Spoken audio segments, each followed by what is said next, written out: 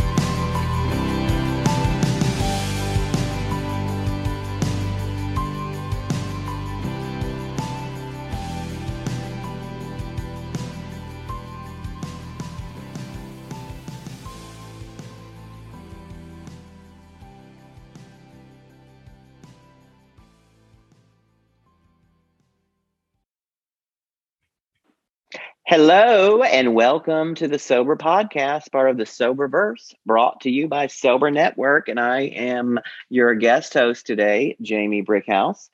And I am thrilled because I have one of my kind of a newish sober friend. Last couple of years, we're pandemic sober buddies.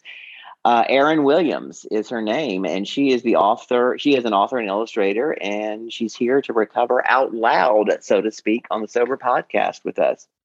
Thank you for joining me, Erin. Yeah, thank you so much for having me. I'm excited to be here. Of course. Tell our listeners a little bit about who you are and what brought you to recovery. Okay. I originally got sober in New York City. I'm a New Yorker. I was born in Brooklyn, grew up in Long Island, went to college in the city, much like your last guest at NYU. And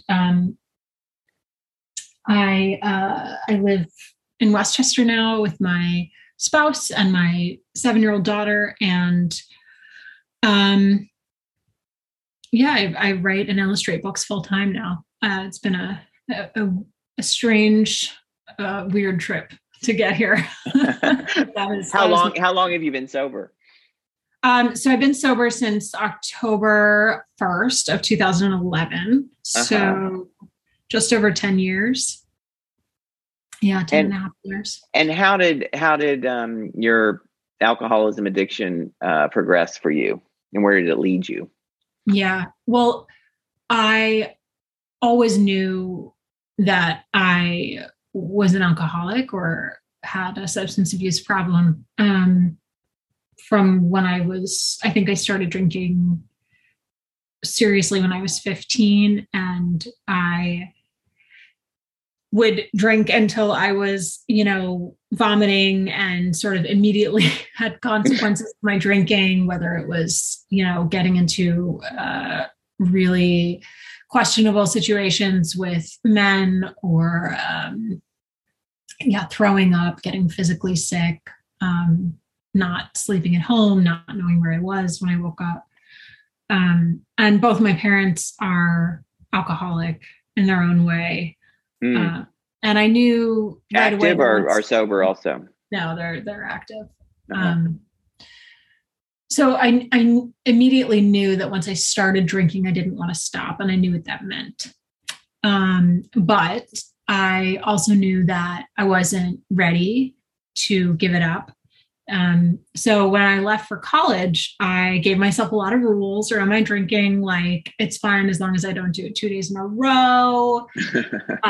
It's fine as long as I don't drink alone. And that was freshman year that I was already sort of bargaining with myself around my drinking. And then when I went home for my first winter break, I was in a very bad DUI and almost killed 2 of my friends, and went to jail. And, I kept drinking for another 10 years after that. So there was at no point at which my drinking didn't have terrible consequences. And how did, because and we'll get to sobriety, of course. How did your active addiction affect your art as a writer and illustrator? Oh, I didn't. So I guess the question is pre and post.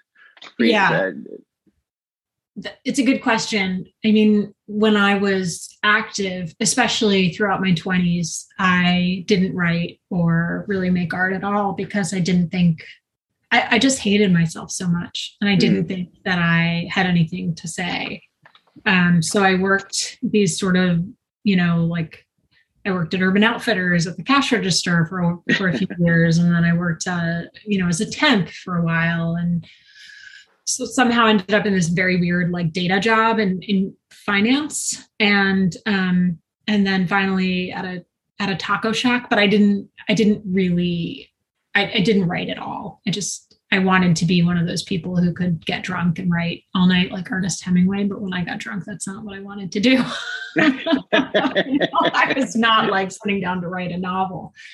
I totally relate to you because, I'm a writer too. And I really was not able to produce much at all when I was in my active alcoholism, which is to say, even when I wasn't drinking or drunk, I still wasn't really producing anything. Right. But that was always the fantasy, right? It's like, yes. I'm going to be Ernest Hemingway or some sort of adjacent drunken whatever. And then it really wasn't until I had my kid when I was 4 years sober and or 3 years sober. And I was home with her full time for the first year. And I started a blog, a WordPress blog. And when right before she was born, and then, when she was a baby, I sent out a blog post to a mommy blog for the first time. That was the first time I'd really ever submitted my writing anywhere. And there was something about having a kid that changed me. And I sort of I didn't care if I was rejected. I felt like, F it, What do you think liberated you to not care about the possibility of rejection? I don't know. There's nothing more humbling than being a new mom, or a new parent, maybe. You're never sleeping for more than 2 hours in a row, and you're feeding a screaming alien raisin from your body, and you're walking around with poop on your clothes half the time without knowing it. It's I don't care if this mommy blog doesn't want to post my 10 new best things about being a new mom article or whatever. Just dumb. Right. Just, didn't care. Oh, good. Well, that is actually that leads into my next question. But we are going to take a quick break, quick commercial break, and we will be back in just a few seconds. So stick with us. The Sober Podcast is now part of the Soberverse. It is another innovative solution developed by the Sober Network. The Sober Podcast is giving a voice to recovery. For more information about this and all the other parts of the Soberverse, visit us at thesoberverse.com, thesobernetwork.com, sober.com, sobersystems.com, soberpodcast.com, sobercoin.io, and recoverycoaches.com.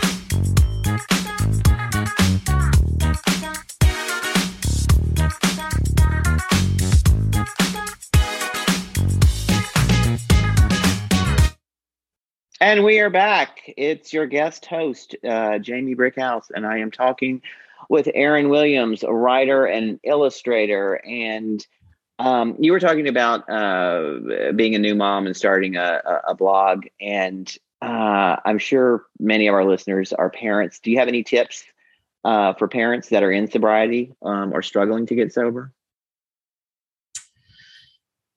Oh my gosh.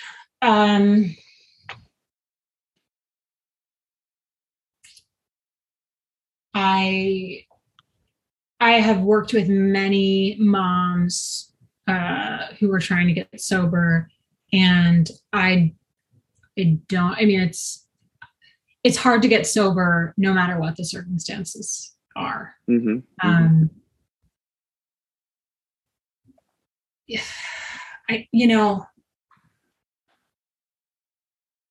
I can't really think of anything that's like specific to parenting. I feel like there's this, besides the fact that I feel like we put a lot of guilt and shame on ourselves for drinking, probably around kids. And I guess what I would want to say is you can't get sober for anybody else. You have to want to be sober. You know what I'm saying? Like you can't. I do know what you're saying. Because you're driven by the guilt of being drunk around kids. You really have to do it for yourself. And it's really hard to find the time and the will to put yourself first when you're especially a new parent. But that is sort of the work that sobriety requires, not to put your sobriety first. In other words, ahead of. Well, it's just like the old, put your mask on in the airplane, put your mask on first before you can help your child or anyone else. But that feels so counterintuitive to parents a lot of times, but it's really important. It's critical. See, you did have good advice. I think that's fantastic. No, seriously. And you have to get sober for yourself. I don't have children, so I think all parents are amazing and heroes. I have a cat, and I try to stay sober for my cat, and it did not work. But that cat is gone, and my current cat has never seen me drunk. I am so proud of that. Love that. You talked about earlier. I want to get back to something you said in talking about your addiction, and that it led you to sexual situations that were dangerous and sometimes not of your making. And you and this is a beautiful case of your addiction, feeding your art. Tell us about your book. It's an illustrated graphic novel called Commute, an illustrated memoir of female shame. Yeah. Yes. When I was, maybe 5 years sober, I started commuting from where I was living at the time in Westchester to New York City for work. And I noticed a lot of, there were just things that I noticed on my commute about sharing public spaces with men.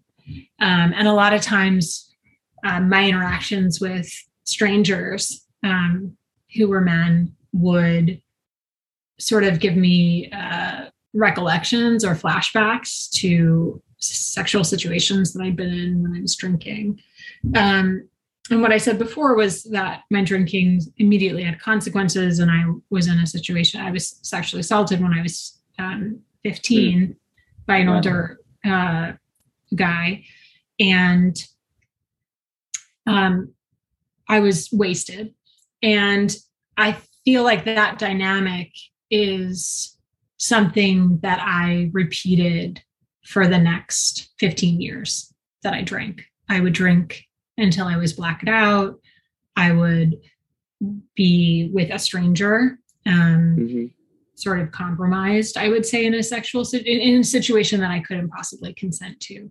And Right. so the book explores the sort of gray area between yes and no. A lot of times we think about assault as a no, and consensual sex is a yes, but what is it like when you're an alcoholic who cannot consent because you're blacked out or because you're just trashed, right?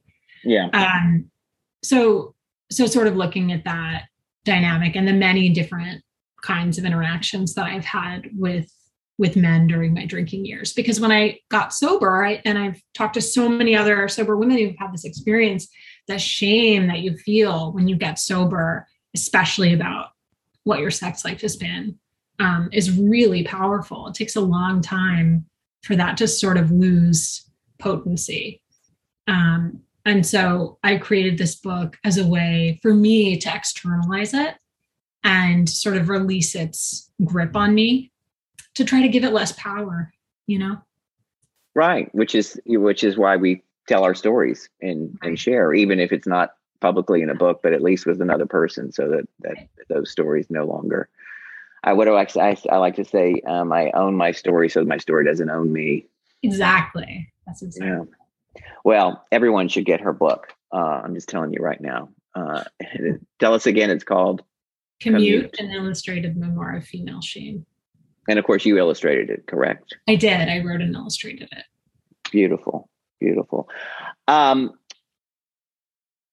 What's the most difficult struggle that you have been through in sobriety?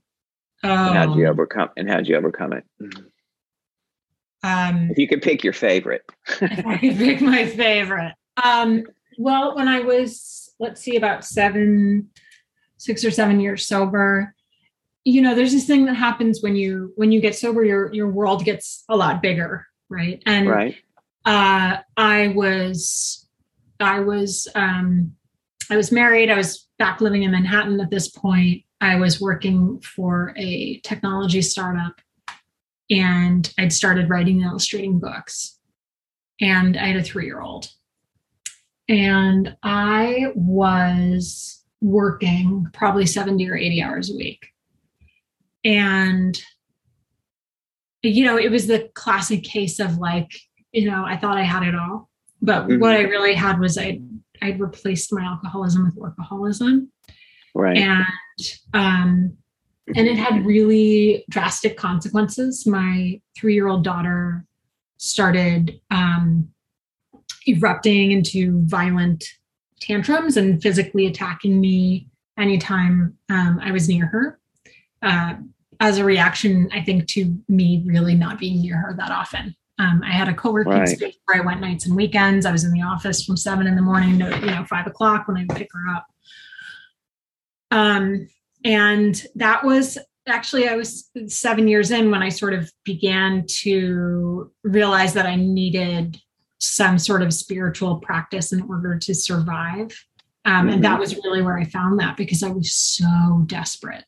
I was so desperate, and I didn't know what to do. And I ended up giving up my career that I'd been building. Wow. And, taking a huge pay cut, and, we couldn't afford our apartment anymore. We had to move. But going into sort of intensive therapy with my child.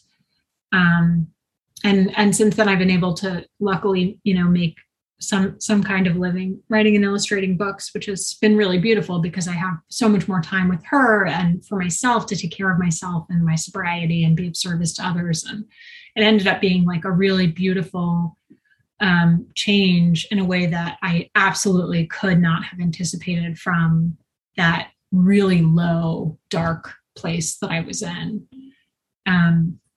back then. But it was a really, I love that. And you answered I was going to do a follow-up question, and we don't have time, but you answered what my follow-up question, which talking about spirituality in your program. And, but maybe we can dig into that deeper later, but you answered my question about it being a part of your program. And, Gosh, I hate to wrap it up, but we have to. We're out of time. And I have so much enjoyed this conversation. And Erin, we're in a it's mostly a group of writers. This one particular meeting that we started going to in the pandemic, and that's where I discovered the magic of Erin. And I'm so glad I did. How can our listeners get in touch with you if they want to reach out? Oh, probably Instagram is a good way. Okay. And what are you on Instagram? Erin_R_Williams, I think. All right. Well, good. We'll find her there. And again, I am Jamie Brickhouse, your co-host, or not your co-host, your guest host. And you can find me. I tell a true story in high heels every day on TikTok. I'm at Jamie_Brickhouse, and then at Jamie Brickhouse and everything else. And I'm doing one of my solo shows, I Favor My Daddy, A Tale of Two Sissies, at the Orlando Fringe Festival in Orlando, Florida. It's the second half of May. You can just go to my website, jamiebrickhouse.com, to find info on that, all you Floridians. And again, Erin, thank you for joining us. It's been great to have you. Thank you for having me. And I am signing out from Sober Podcast. We'll be back with another show next week. Sayonara. Thank you for joining us for this episode of the Sober Podcast. We hope it has been as good for you as it was for us. Please share our show with all of your friends, family, acquaintances, and future encounters so that we can grow our show and make our mission a larger reality. We have a growing social media presence on all platforms, so find us and like us, especially Twitter, Instagram, and Facebook. We are listed on all the major podcast directories, such as Spotify, Google Podcasts, Apple Podcasts, and more. Thank you all who make this show happen. Howie, our host, Carrie, our producer, and our sponsor, the Sober Network.